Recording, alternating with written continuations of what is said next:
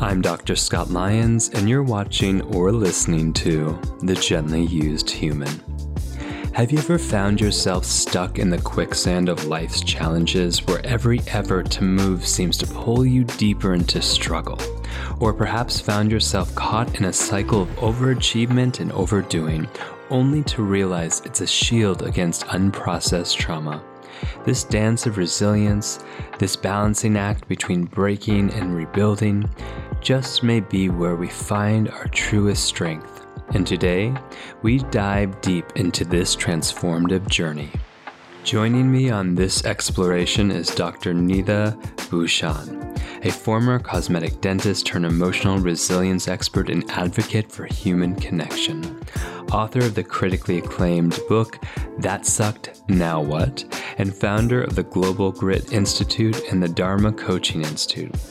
Nitha's work in reframing resilience has earned international recognition, being featured in Forbes, LA Weekly, ABC, and more, inspiring countless individuals to turn their struggles into opportunities for growth.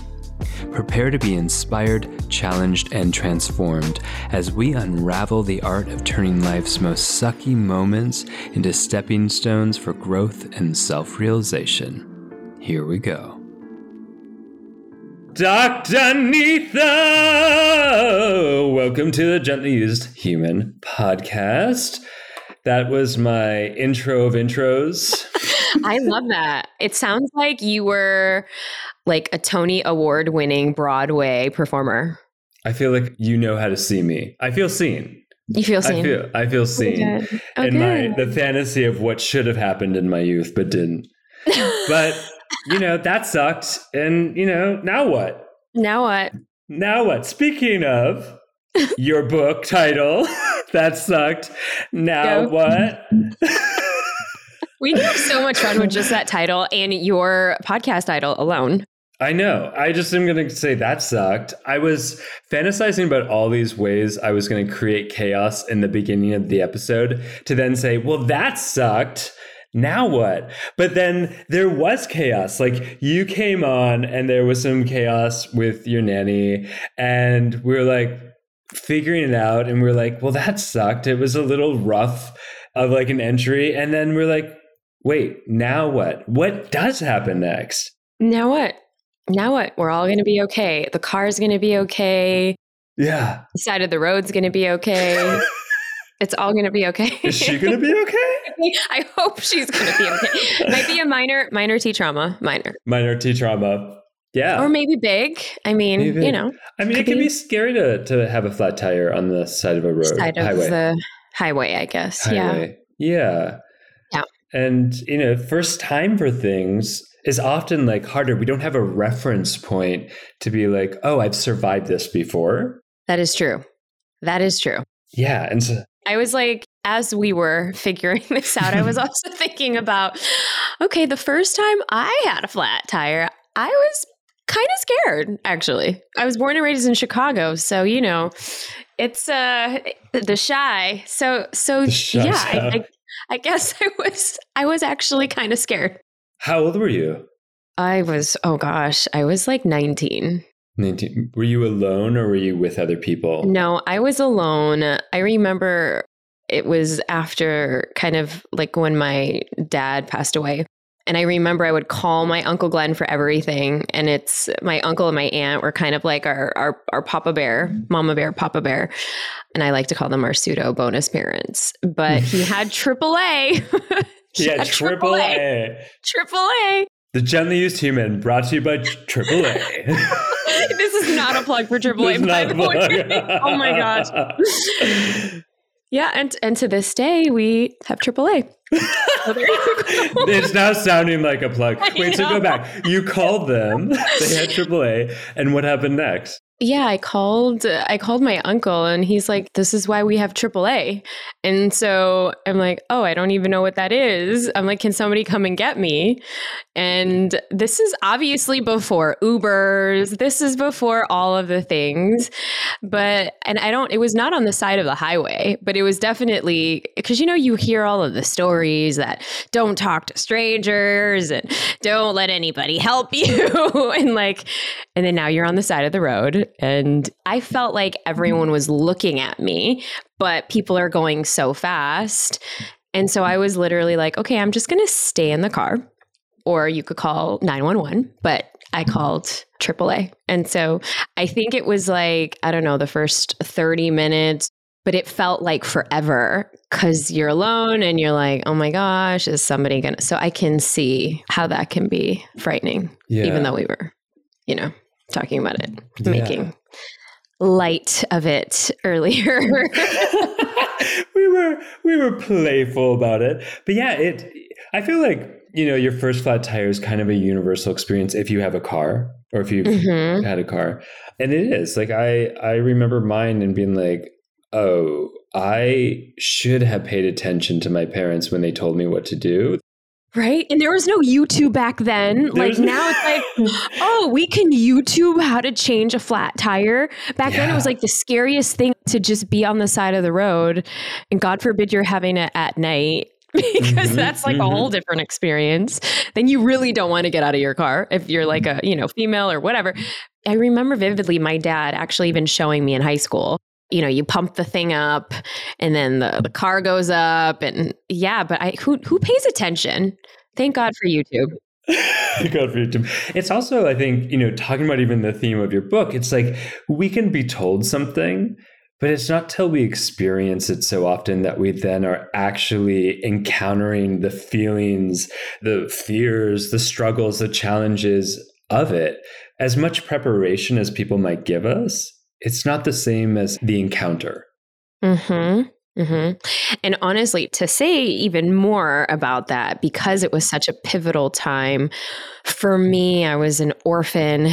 I had just become that. And it was a lot of feelings. It was like, why me? Getting fully into the victim mode of like, this happened and I can't believe this happened. And now, and you're just pent up with all of these feelings that you can't numb. You can't go to another course or another, biochemistry class to like suppress all of the emotions. You're like, literally it felt like an eternity, but I'm like, oh yeah, no, it was a lot of feelings I was confronted with. So this is really interesting. This is like full therapy right now. It's full therapy. I mean, we call it... We're going back. We're going back. We're going back. How are you feeling about it? Yeah, I'm feeling my chest kind of constricting at this moment as I'm like, I wonder, did Dr. Scott actually plan that? And I'm like, he's really good. He's really, really good. Yeah, no. And my gut is like, okay, let's breathe and let's feel it. Yeah. I really hear like how this incident like takes us back in stepping stones of our own memories and all the things that are actually glued onto that memory, like, or that event. Yes.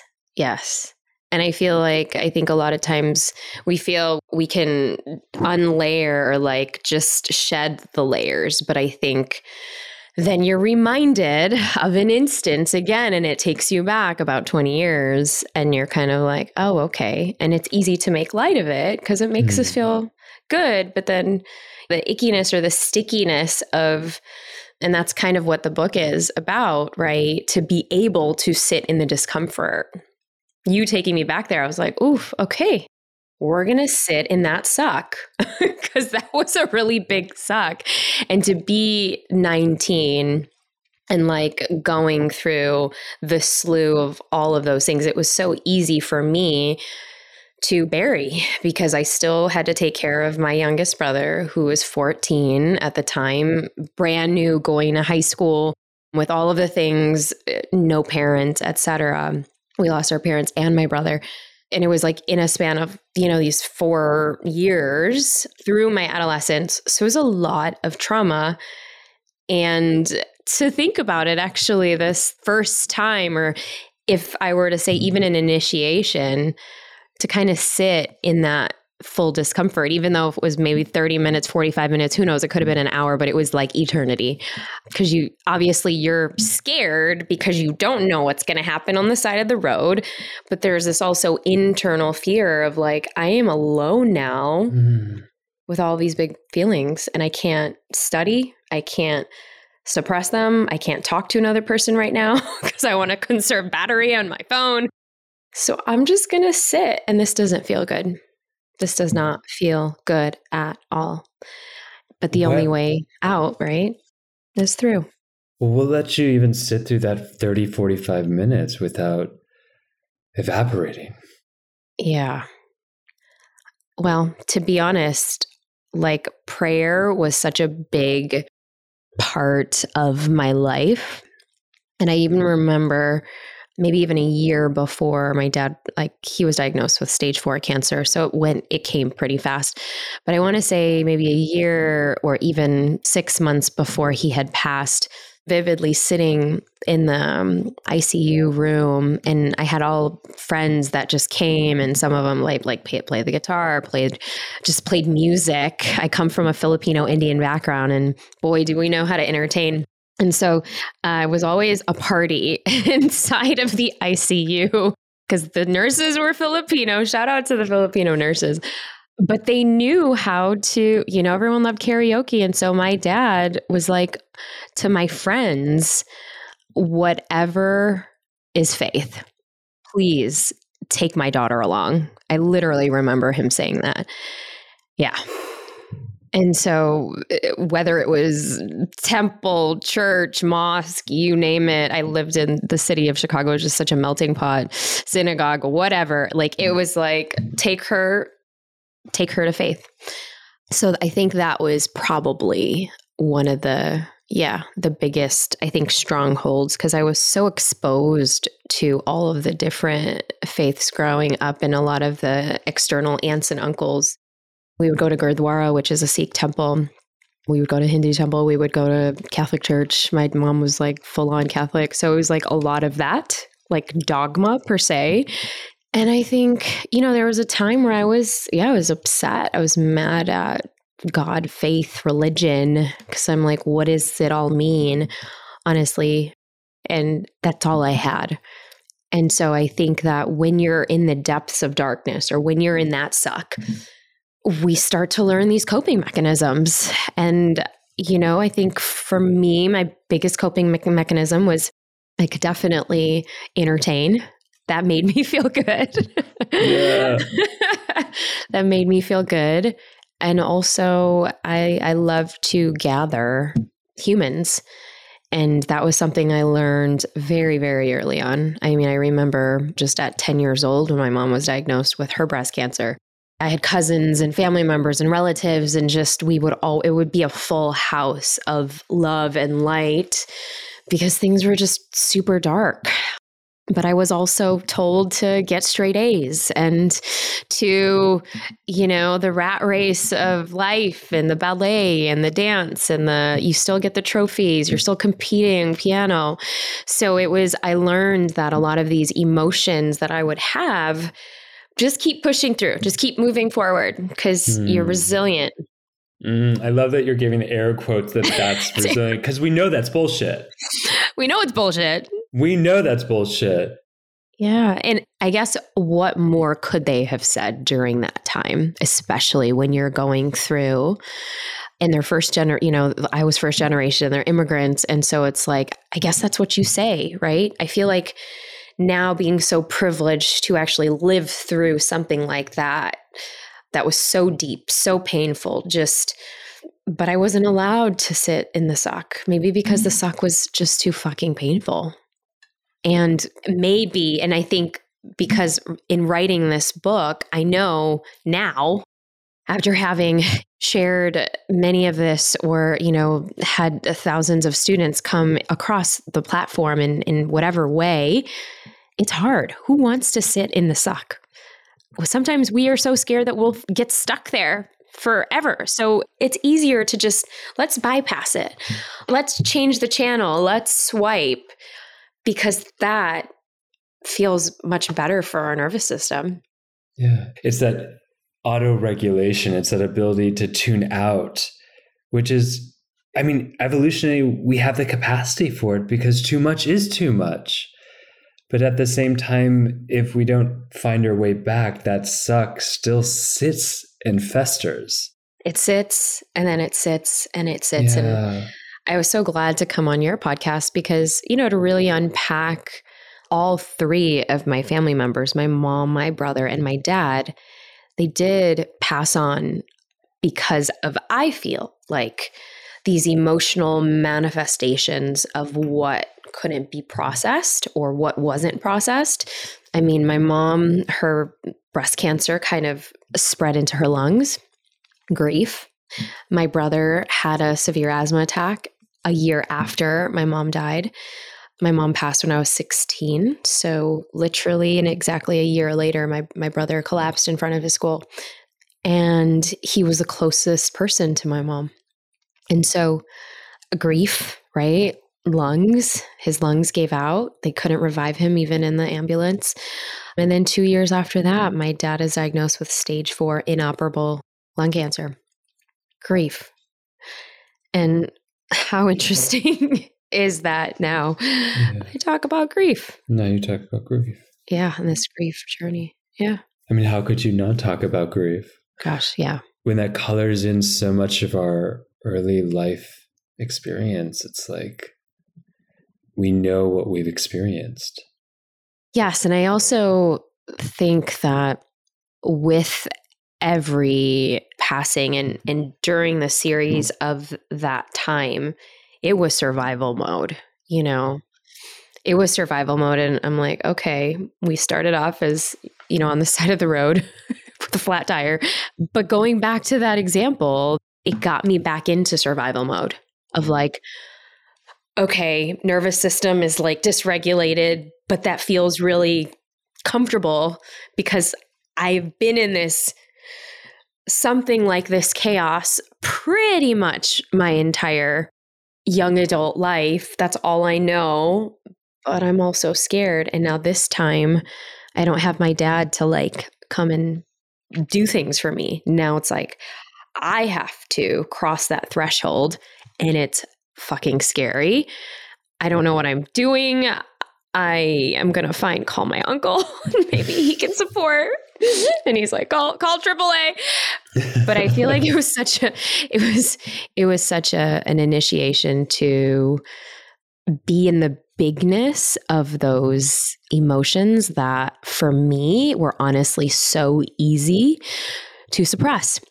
Because I had another test to study for, because I was working 3 jobs, because I was still in survival mode. And I think, for anybody that's listening too, we're using the metaphor of, a flat tire, but where are we given these opportunities of being able to sit in the heaviness and the bigness where that tow truck is not going to come, where it's just you and you're facing your own demons and your own suck, but to allow and to surrender and not resist, right? Because when we resist, it will continue to rise up to the surface. Yeah. And I think for us to even pause and go, what has been that opportunity? And opportunity is such a painful word in that way, but it's like, what have been the circumstances and maybe the opportunity to say, to confront the things that have been unconfrontable. Like we can't not be in this moment with what's here and experience even the smallest amount of it and be confronted by it, to face it. And hopefully in those moments, we built up the resources in our life, the support systems, the resources that lets us tolerate that contact, because we can't process and metabolize what we don't feel. And or it gets stuck. Yeah. In our tissues, in our cells, and it starts to manifest in different ways, or we start to attract people that will trigger it more into our being and our surface, and for more of that processing, for us to fully unpack and to finally let it go and to transmute it or to alchemize it. I mean, it's why we get to sit today. I want to take a moment to give a loud shout out to the Embody Lab, which is one of the most incredible resources for body-based and somatic therapies. This show is all about healing, and the Embody Lab does exactly that.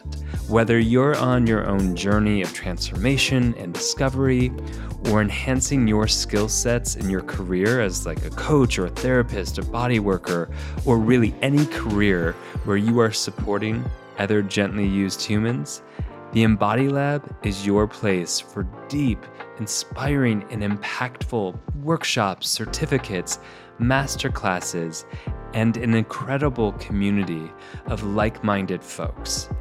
I love the Embody Lab, and so do so many other people that call it a platform to come home to over and over again.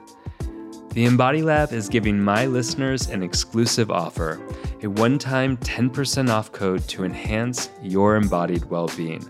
All you have to do is go to theembodylab.com and use the code GentlyUse10 at checkout. Going back for a moment, did you experience that in your life where you were attracting people who triggered up some of the things you couldn't process? Oh, wow. Yes. I mean, I think when I share, there were unhealthy coping mechanisms. The one thing I share, obviously, it goes without saying, is the overworking, the overachieving, the doing, let's do another medal, let's do another accolade, let's run a marathon, let's become a cosmetic dentist, get your own practice, before you're 30. So like all of those things were really set. And that was easy because I can pour every single ounce of, just energy and everything that maybe I was running away from into that.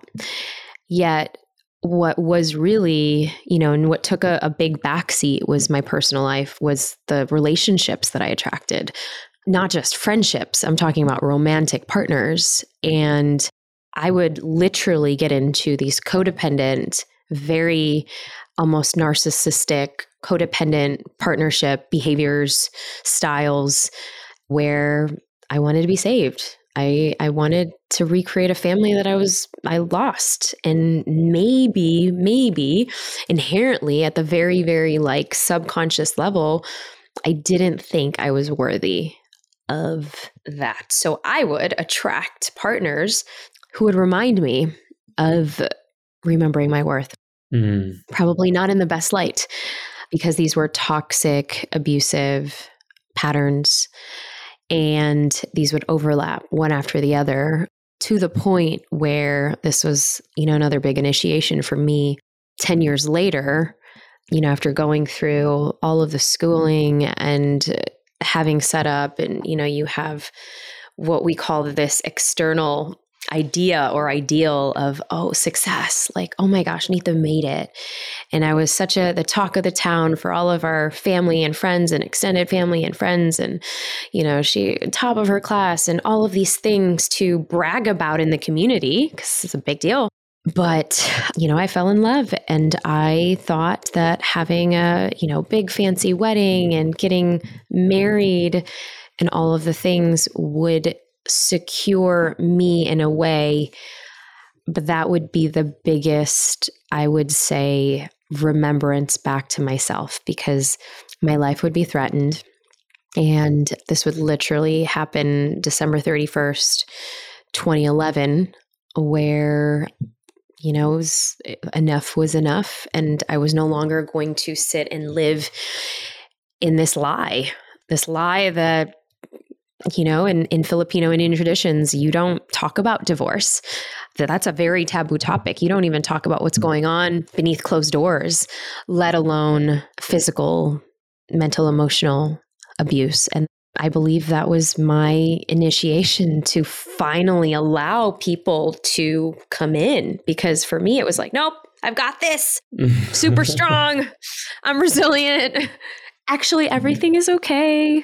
Yeah. Everything's okay. Everything's okay. Fine.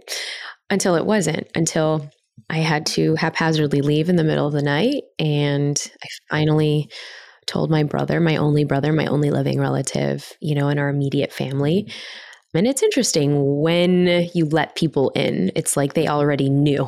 Like, we knew. We all knew. You're probably the only person that didn't say I see it.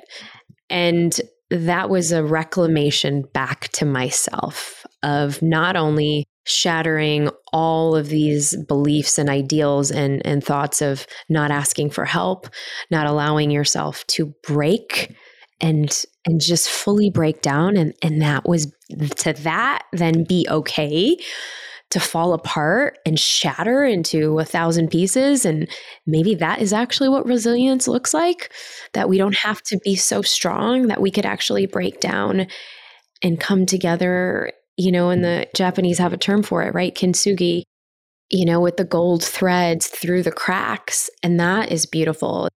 And of course, it was shedding a lot of my own personal beliefs around just the perfectionism of having to be this person to represent the legacy of my family, and also all of that taboos and the generational karma and the traumas that I literally had to break through from both sides to say, all right, I'm going to be this black sheep, brown sheep, rainbow sheep, and speak about what so many of my family members have put under the rug around allowing ourselves to fully be seen. And so that began my journey of 7 years to own, okay, I would sacrifice my own worth because I just wanted to recreate a family that I had lost.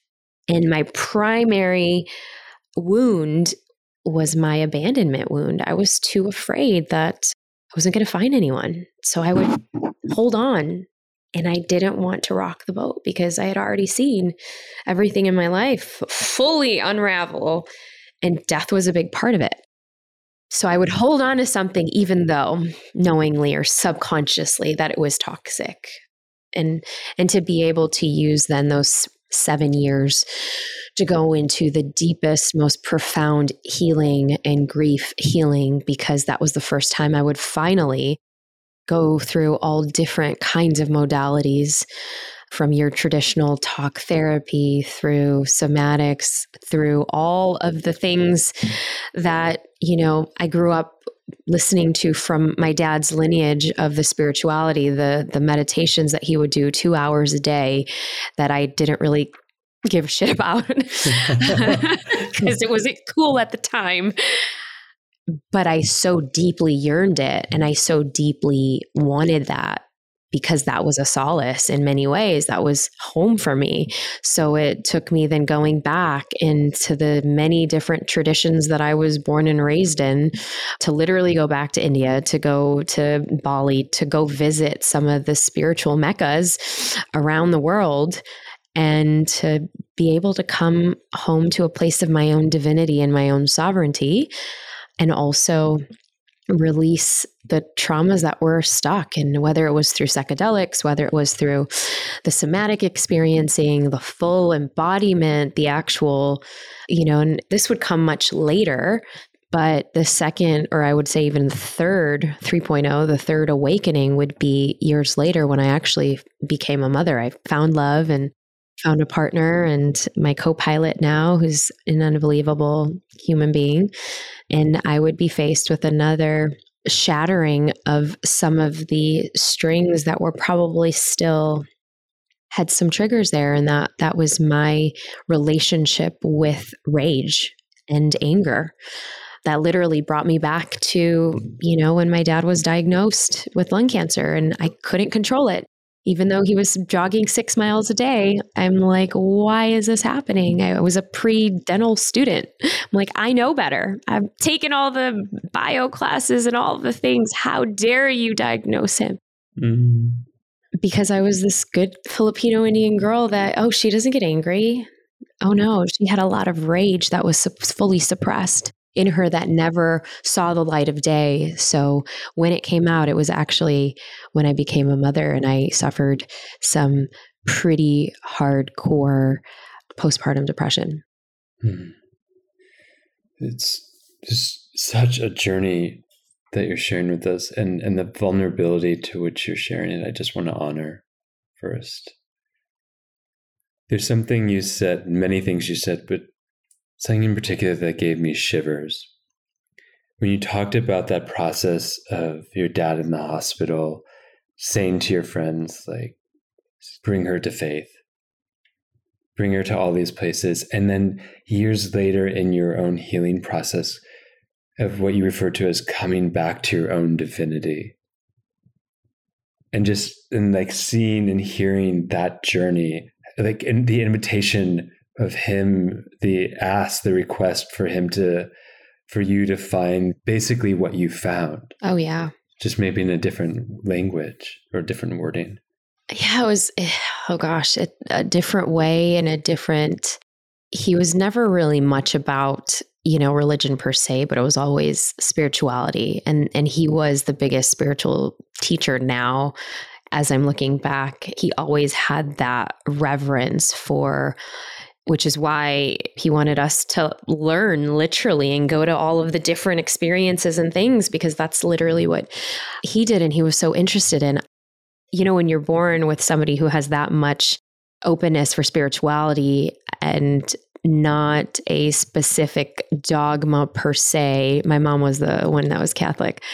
I think the natural tendency is to resist and reject. I was also a rebellious teenager that didn't really get to play out my rebellious teenage stage.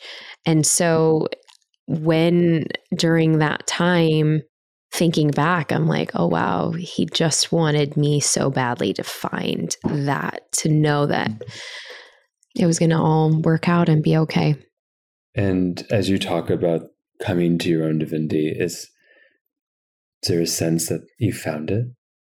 Oh my gosh. Yes.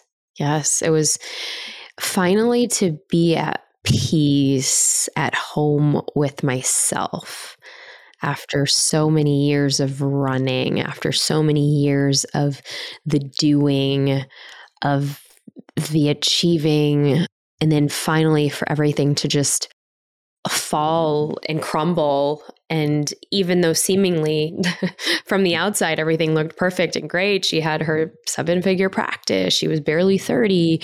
She did all of these things. She was the talk of the town. She's, but for me, the more I let go of the external success to start having better boundaries with myself, to say, nope, and to actually have such clarity in, I actually don't know what's going to happen for the next 6 months. If any of you need to leave, if any of you need to, and this is me literally letting people in that work for me that I never thought or believed I had that power of leadership. It was coming from a place of like full desperation of, I just don't know where things are at right now. And if you need to leave and find other jobs, go for it. But this was, again, coming from a place of my divinity and owning that finally, this is the time that I need. And I don't know what it's going to look like, but I get that you all have families. And if this is the thing, then I guess I'll have to rebuild whatever this is.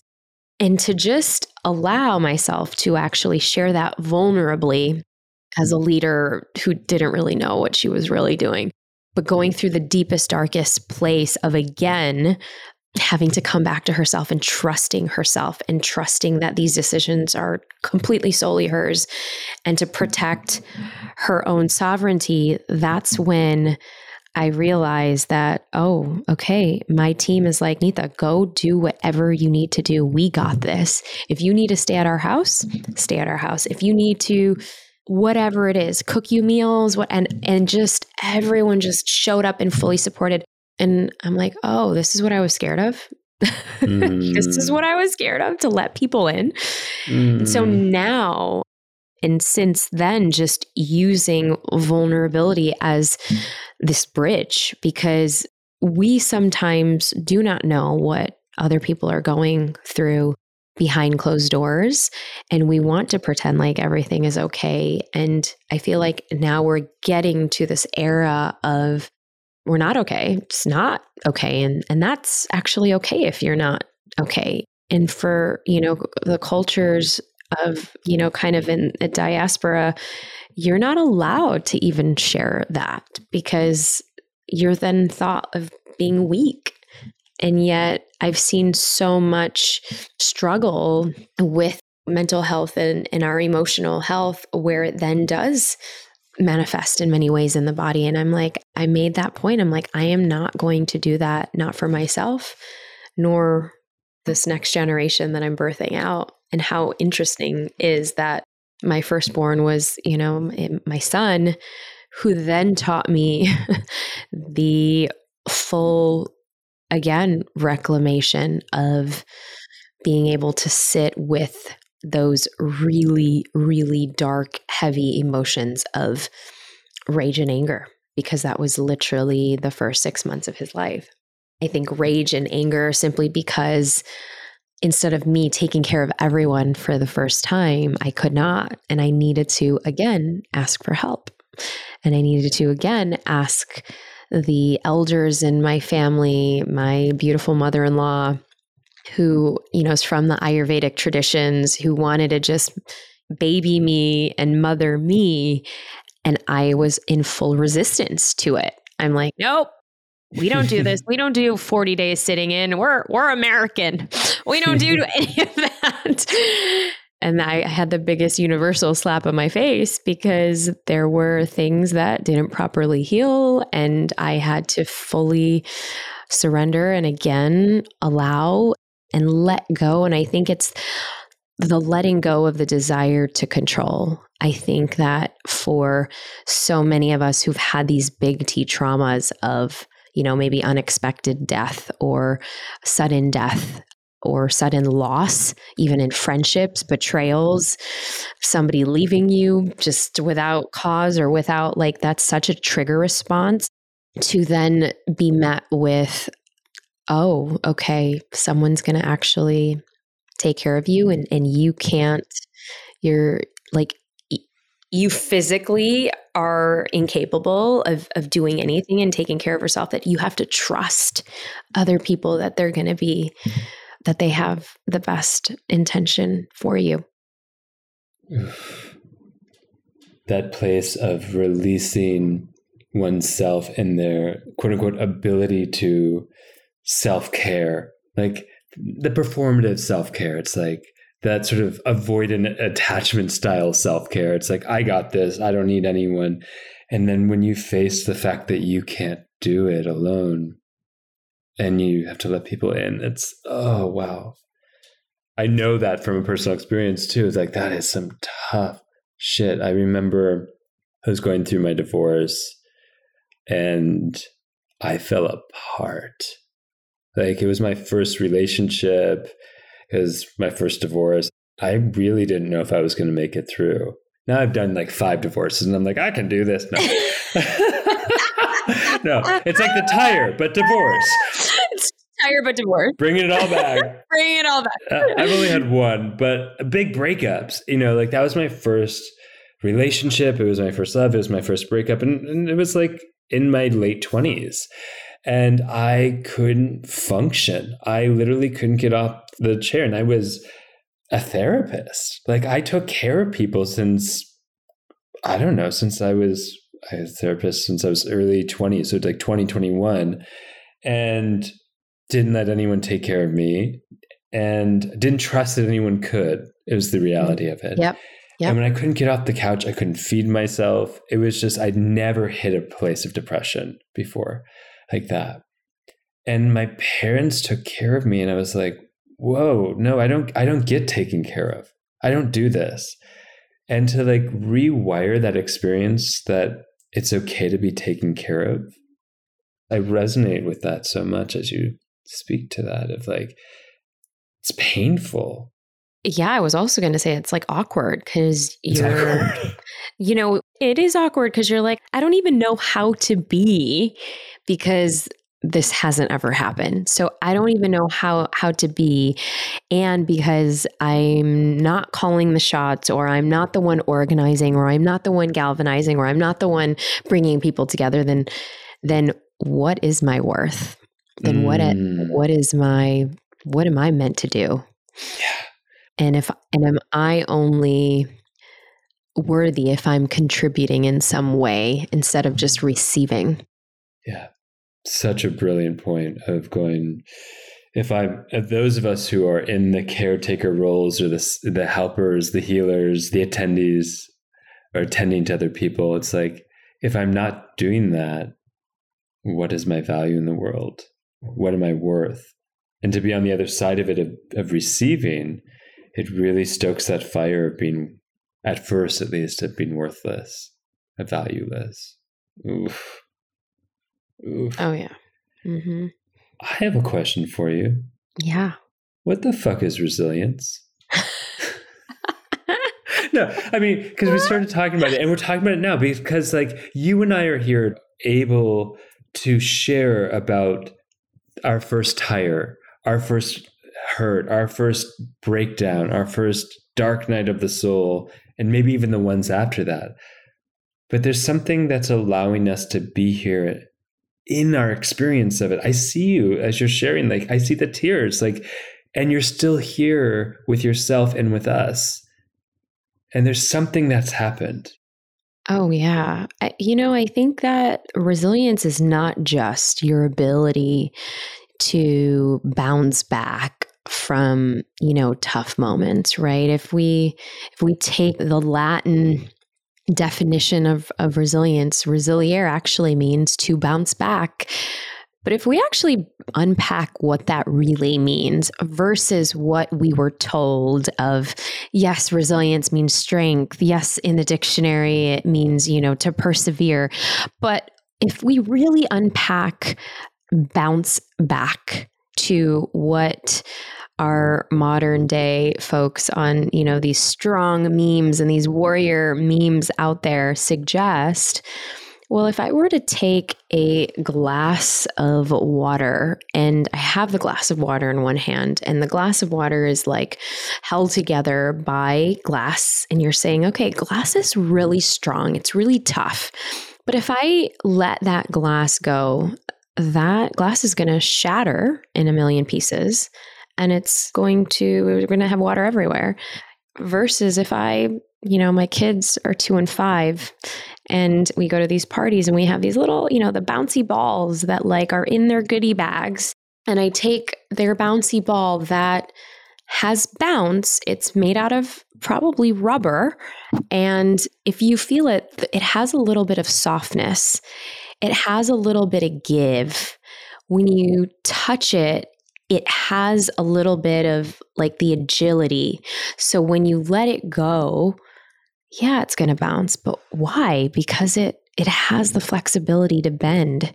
It won't break, but it can bend, and it can be soft, and it can be flexible and agile, and it doesn't have to be so rigid and strong, because guess what? Well, that's just going to crack. You let go of granite, that's also going to crack. And so my definition of resilience is, yes, it's a duality. It's the paradox of, can you actually embrace the strength with the softness, the ability to break down and build up with all of the cracks, with all of the imperfections, because that's then uniquely your experience. And that is part of our human experience. It's how we rise up again, now patched up with our beautiful lens and kintsugi of the world. I love that. I'm rooting you on and cheerleading with you of your definition, because I struggled with that concept of resilience for a long time. And then when I became a therapist, I was like, the definition of like, you just bounce back doesn't make sense to me. Because let's say you go, and I always use the image of, I don't know if your kids have ever had it, but like those sandbag, like punching bags. Oh, yes. That you can go punch. And I always think of that as resilience, because I'm like, okay, you can go punch the sandbag punching bag and it'll just bounce back.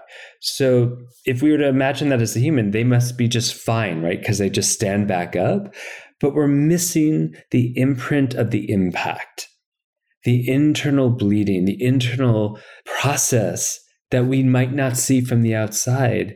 And just because someone can stand back up, quote unquote, doesn't mean all the pieces are being held together or are adaptable anymore or are in optimal function or aren't disintegrating beneath the surface. Oh, so true. So true. You're fully changed after an experience like that. If we're taking after my car change of tire experience, you bet I knew exactly what to do the next time. You bet I was a little bit more prepared. You bet that I definitely asked someone to say, okay, how does this really go? Can you actually show me? And I kid you not, the next time I had a flat tire, this was with a girlfriend of mine, and it was at night, and it was actually on the side of the road in Chicago on Lakeshore Drive, if you've ever been. And we were like, okay, we got this. It may have been a little different if I was going to be by myself, but thank God she was with me. But we changed, we put the spare tire back on. And the thing is does it still hurt? Does it still affect us in those ways? Do I still go back to that first initial encounter of when I was alone at 19 in my car? Yeah, because those are forever imprinted. And that's why as humans, when we encounter another season or another person or another challenge or another circumstance, we already have a certain imprint that is there. I guess it's still up to us if we go back. And in the book, I have this concept of, flying forward. And in this framework, the first step is you have this fall. And so the fall could be the changing the tire, getting stuck on the road, the breakup, the divorce, the going through childbirth. And oh my gosh, am I going to have another situation like I did the first time? We have this fall. And so as we've been talking about this entire conversation, do we then just bounce back and we're fully okay? No, there's wisdom in that first time we fall. There's wisdom because then we are ignited. We either can go back to doing and responding the same way that we've always responded. That's easy for our nervous system. That is easy, puts us back into what we normally do. Or we do something different that maybe it's a little bit more difficult in the beginning, right? You go through that ignition and maybe you go in through this rising phase where you're kind of like a toddler who's learning how to walk or somebody that's learning how to bike, or learning how to public speak. You're not going to be good at it. You're going to suck at it, but you're learning the tools to kind of then go, okay, I'll go from rising to magnifying and then magnifying to actually thriving because now I have different wisdom and different set of tools to help me get through some of these big human hurdles that is actually just meant for me. So we have falling to igniting to rising to magnifying to thriving. Thriving. Mm-hmm. Beautiful. Beautiful. This show is also brought to you by the absolutely stunning and powerful tools for transformation that are created by Omala. Oof, even the name Omala transports you to a place of flow and vitality. These are some of my favorite products ever, like an amazing color-changing yoga mat that responds to your temperature and presence and reflects back your posture in real time.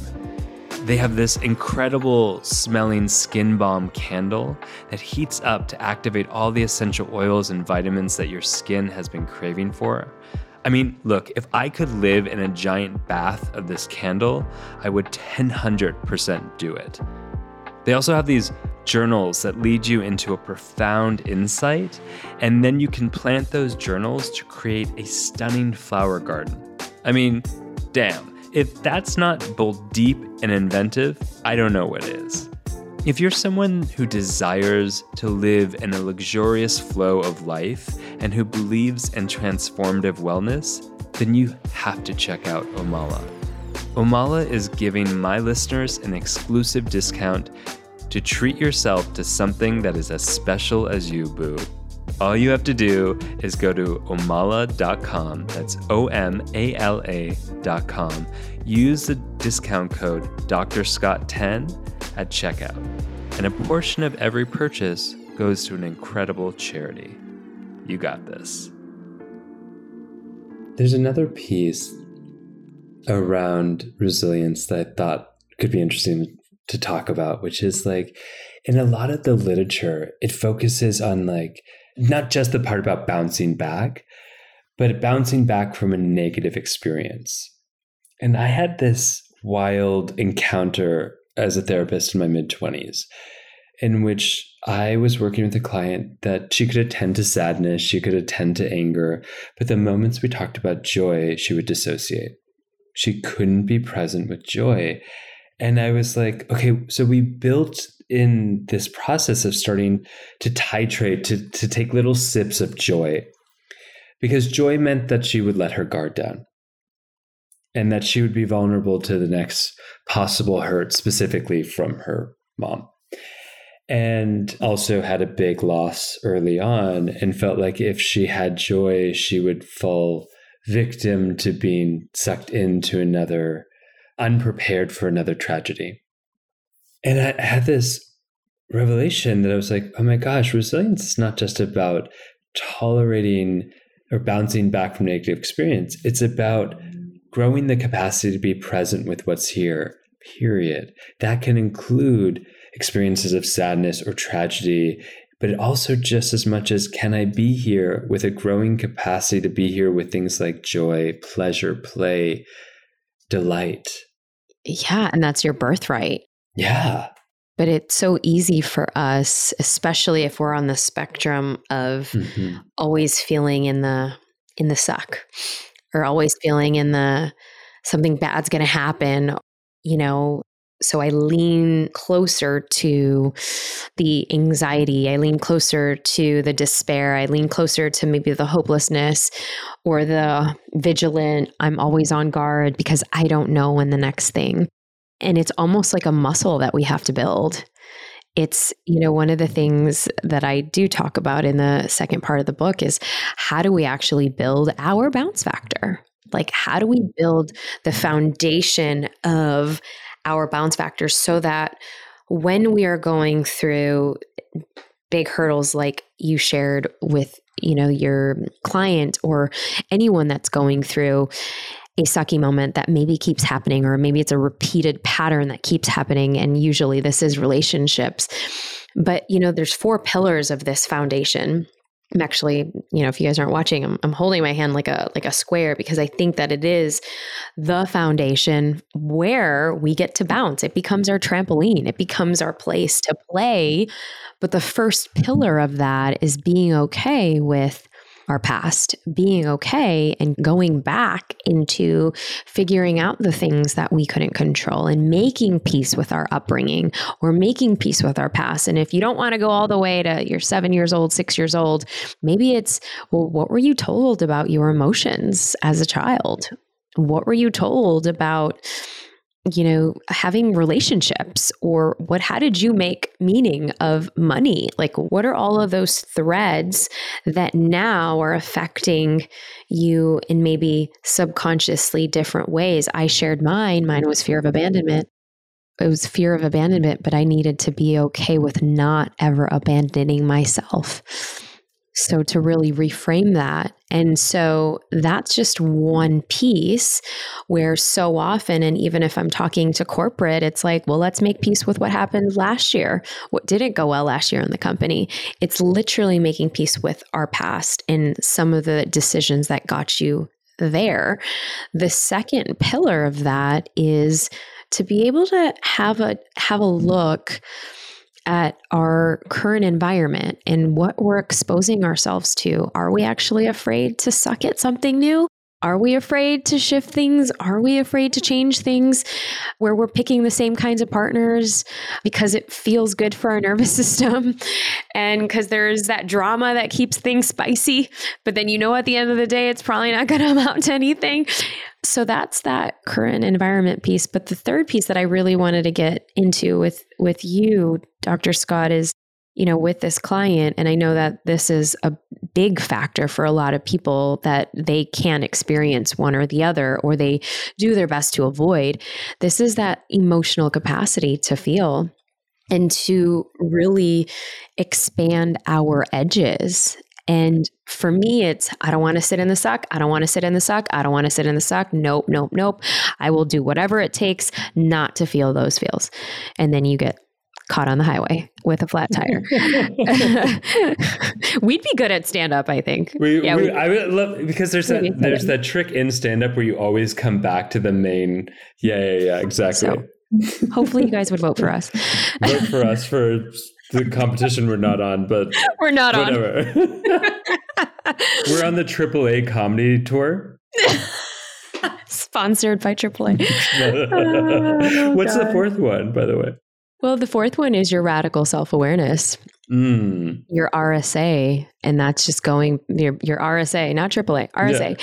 Yeah. You're coming back to a place of, how do I feel now? How do I feel now that I've had the awareness, that I know that I can't control, that I know that I don't like to have joy in my life, that I know that I don't like to sit in the suck.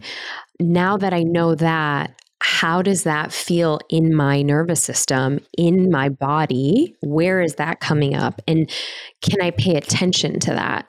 And are there people or circumstances or situations where maybe I'm more heightened, I'm more sensitive to having a full experience, or maybe having a trigger outbreak, or maybe having a yelling episode because this feels unsafe in my body? That's the integration piece, because now you have that radical self-awareness to notice some of the subtleties that were in the past. You're so quick to just bypass. We're so quick to just make an excuse. We're so quick to, but when you have these 4 pillars, it's hard to unlearn. It's hard to unknow, because now you just now have this deeper sense of awareness, and you can now then align to what feels true and start paying more attention to you. Yeah. I mean, what is the outcome of getting to jump on the trampoline? I want to make it clear to people. I mean, I know I'm asking a question, I'm answering it slightly before I turn it over to you fully. But like, we know that being able to jump on that trampoline doesn't mean that life is going to be perfect. That is not going to suck, that suddenly that everything is easy. But what does it mean when we get on that trampoline and we get to be on it for our lives? Yeah, well, you have now this emotional operating tool. Call it for, what it's worth. You have this tool now to fly forward past obstacles, to fly forward past challenges. That doesn't mean that you're not going to have them. That doesn't mean that, the next fall that you have, it may not be painful. It'll still be painful, but it may not be as painful as the first time you had a flat tire. It may not be as painful, or you might not go into those lowest emotions of full despair, or maybe you will, but now you have the tools to not just pay attention, but you can also now integrate. You can also use them to put your hand over your heart, expand yourself in that way to really be able to sit in the suck. Because what are we all really afraid of? And even if you're afraid of experiencing joy. Clowns. The clouds. Oh, no, clowns. Was that a figurative question or a literal question? Figurative, but it's okay. Shit. We'll delete that later. All right. So what are we really afraid of? Well, what are we really afraid of? We're literally afraid of potentially feeling our feelings and actually feeling an emotion for 60 to 90 seconds. We're afraid of tears.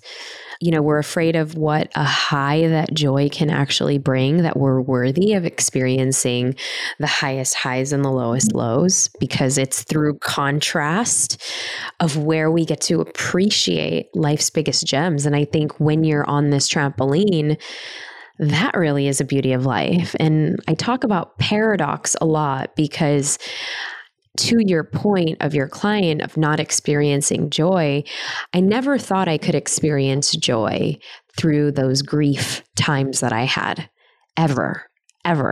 And I think maybe that's one of the reasons why I always went back to comedy and watching, say, I know he's canceled, but, Bill Cosby growing up, it was like one of those things that was just, and then Seinfeld was like a big staple in our household.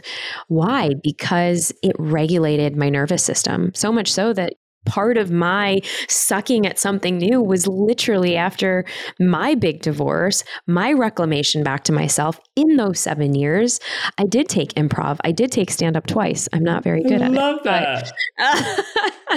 We're going to go do an improv show together. Oh my gosh. Wait, and this is the improv show. This is the improv show. Oh. I think we're doing really well. I mean, my glass is always Please give us 5 stars. Please take the pities. A pity 5-star is still a 5-star. Still a 5-star. Yeah, for sure. Yeah. But I will say that is one of the things I'm challenging myself to actually perform a 5-minute stand-up set in 2024. Will you call me and leave it on my phone? Oh my gosh. Maybe I'll perform it for you here. I'll come back. Come back. To the Gently Used. And if you want, I'll heckle you. Oh my god. So you can just get like used to it. When I did stand-up, I thrived off people heckling me. I don't think I would be okay with it now. Like if I was doing a podcast live and someone was heckling me, I wouldn't know what to do. You would pause. It would be a big pause or something. Let's feel. Where are we feeling that right now? Yeah, I'd be like, what's happening under the hood for you? I'd probably just like turn it back in some therapeutic, manipulative way. Whereas like when I was in my youth and in my prime of doing like, drag queen stand-up insult comedy of like going like someone would say something and it was just so quick and so sharp. And I think I'm a little sad right now how much I've softened. That's really good. Yeah. That's really good. I'm going to be honest about that. Okay. That's really good. That's really good. Yeah. I don't know how I'll be if I'm heckled. I think I would smile. I think I would go back to my previous operating system of just smile and nod. Smile and nod. Mm-hmm. Mm-hmm. That was really great. Or complimenting their heckle. Yeah. But this is resilience too, of like, how do you stay with your experience as you're being heckled? It's very true. 100%. I mean, part of the building blocks of resilience is your ability to make fun of yourself too, not take yourself so seriously. And that's part of being able to expand and explore your edges, right? I think so often again, if we take the metaphor of being so tough, tough as nails, super strong, and, tough like granite. Where is there room? Where is there edge? Where is that edginess? Where is that ability to expand? There's none. You're so rigid versus the bouncing ball, versus that 10-cent bouncing ball that you give to your kids at a birthday party. It's got a lot of wisdom, that ball. That ball's got a lot of wisdom. Speaking of wisdom, one of the elements of resilience, and we've talked about it, but I'm just weave it in a little bit more, which is like, there is something about when you're with an experience, when you're able to be with the suck, as you refer to it, or present with something, there's an opportunity to glean meaning from it. It's like what we call wisdom. It's the expansion of wisdom. And I think you referred to it as like, in your book, as like, somewhat finding magic in the mess. And I have the spicy question for both of us. So I'm going to heckle both of us in this moment. All right, go for it. Which is like, what is the difference between finding meaning in the mess or gleaning meaning or any of that and toxic positivity? Oh gosh, yeah. Right? Yes. Yes. I want to heckle us hard on this one. Oh, this is good. So, I'll take the toxic positivity. I'll take it first. And I talk about the 4 different personality types that one can be. I mean, there's 5 too, but I really talk about the top 4. And in the first one is, your intense reactor. Like if something doesn't go as planned, or just think about it, for anybody that's listening, what is your primary emotional response when something doesn't go as planned? Or if somebody is not agreeing with your beliefs, or if somebody is challenging your beliefs, like what is that primary response? Well, for somebody who's an intense reactor, their primary response is going to be anger. They're going to blow up. They're going to, I can't believe it. You think, The Sopranos, you think the dad from Billions, if there's any image that comes up, these are like So that's one. Now, the second person is the sensitive receiver, the one where you tell them feedback and they go into the sadness. They go into the victim. They go into, oh man, I can never do anything right. Oh man, everything bad always happens to me. Oh man. And they're sitting in it and their primary emotion is sadness. And then you go to the folks who are the accommodating pleasers. And the accommodating pleasers, it's pretty much all of us. All of us. Who they're like, okay, will you be able to stay an extra 10 hours this weekend? Sure thing, boss. Of course, anything for you. Will you be able to show up an hour early? Absolutely. Tell me more. I'd love all of that. And then behind closed doors. Just so we're clear, I only date accommodating pleasers. Yeah. And you? Who do you date? I am the accommodating pleaser. We could date. We could date. And so that would result in a primary emotion of, resentment. Because it's like, what the fuck? Like, I can't believe it. Because they don't know how to voice their feelings. They don't know how to voice taking a stand for what their truth is. And then we finally get to the toxic positivity warriors, where the warriors. Warriors. The warriors. Yeah, I call them the positivity warriors, but we all know what we're really talking about. Mm-hmm. They're the ones that they bypass, and it's very easy to bypass. And because, nope, that could have been worse. Actually, that could have been worse. Actually, no, it's not that bad. It's not that bad. We're going to go for the gold. Nope, that playbook was, I'm going to do better tomorrow. Yeah. Or I'm so grateful this happened. I've learned so much. Now I'm enlightened. Now I'm done and I'm over it. And I can help heal the world. I'm over it. I mean, this is for anybody who has literally had an experience and now they're ready. They're ready and out in the gate. Except that just leads to burnout. That primary emotion is burnout, because how long can you suppress and how long can you be on a high cortisol drive? And when I am sharing, so the difference between that persona and sharing, finding magic in the mess, it's not that we're bypassing through the mess. We're like, okay, we're in the big suck of it right now. I cannot do anything to control it. All I can do is just sit in it, smile, and be okay and almost surrender to the fact that this is where I am. So it's more of what I want listeners to take kind of a guidepost with is that it's to embrace the now, to embrace the present, that we can actually sit in the papers flying in the air, the messiness of your house, that nothing's going to be perfect, that the kids are crazy and there's just all of the things are just falling apart. You've got a nanny on the freeway. It's all. It all comes back to the freeway. It's all gonna be okay. That can we actually laugh at sometimes the shit that befalls on us and to say, okay, this is where I'm at. It sucks. And that's why the title of my book is it's not that this sucks right now. It's that sucked. Now what? And it's to acknowledge that, whatever we're going through, okay, that was painful. That was hard. That happened. but that we're not going to sit in it forever, that we can allow ourselves the 60 to 90 seconds to actually fully feel, or the 5 days or the 10 days or 30 days if you need to. I have all of, these kind of plans written out in the book, but to actually give people a mantra, because this was, this was also given to me in various different ways through my own journey of, can you actually have an anchor phrase, word, moment where you can say, okay, that sucked. Now what? I don't care if you use that sucked. Now what? But maybe that's easy. Maybe to say, all right, I'm having a big moment right now. That sucked.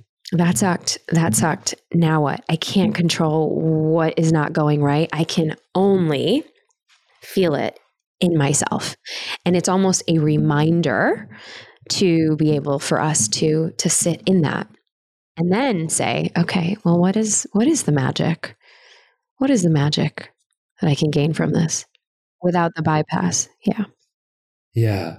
Because I love the link you're making is like the wisdom we acquire can only emerge from what we feel. Mm-hmm.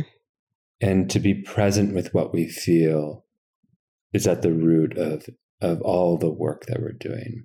And we build the resources and the whether it's faith-based or friendship-based or anything else, dog-based or pet-based, or finding the right environment that lets you be that much more present so that you can be with and then expand expand wisdom. And wisdom, I just want to say, like, wisdom doesn't mean it doesn't hurt. Like, I love that you said that earlier, and I just want to repeat it because, like, you can come back to a memory like you did when you were 19 and it still aches, and have the wisdom that emerges from it that says, there's that level, there's that depth of pain, and I can still show up for myself and another. All of that is true. That's fucking wisdom. That's the wisdom that nobody can take away. That's yours. That's yours to own. It's yours to have. We just have to be able to embrace it. And so often we're afraid of that wisdom. So often we're so quick to suppress that wisdom, because going to feel that wisdom is going to require the pain, the ache, the discomfort. So true. You know what doesn't suck? You. Aww. And you know what else doesn't suck? What? Your book, which is so great that I want everyone to go get and read. And that book, That Sucked, Now What? How to Embrace the Joy and Chaos and Find Magic in the Mess. And as a fellow messy human being, as many of us are, yes, I just want to say we can find the magic in us. Oh gosh, yes. And the fact that we're messy actually gives us the magic. Gives us the magic. You're fucking magic. So are you. This is so much fun. Oh my goodness. Thank you so much for being on The Gently Used Human. And where can people find you? Where can they connect with you? Okay, well, IG is usually where I live. So that's Neeta Bhushan on IG and on LinkedIn. And if you want to get the book along with the full incredible resources, that is at thatsuckednowwhat.com. So thatsuckednowwhat.com/shop, and grab it there. Go grab it, y'all. Thank you so much, my love. And thank you all for listening and tuning in. And don't forget, you messy, gently used humans are fucking magic.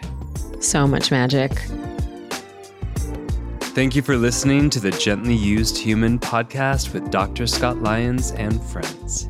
Visit gentlyused.com for fun extras, including submitting your questions for advice from a Midwestern mom.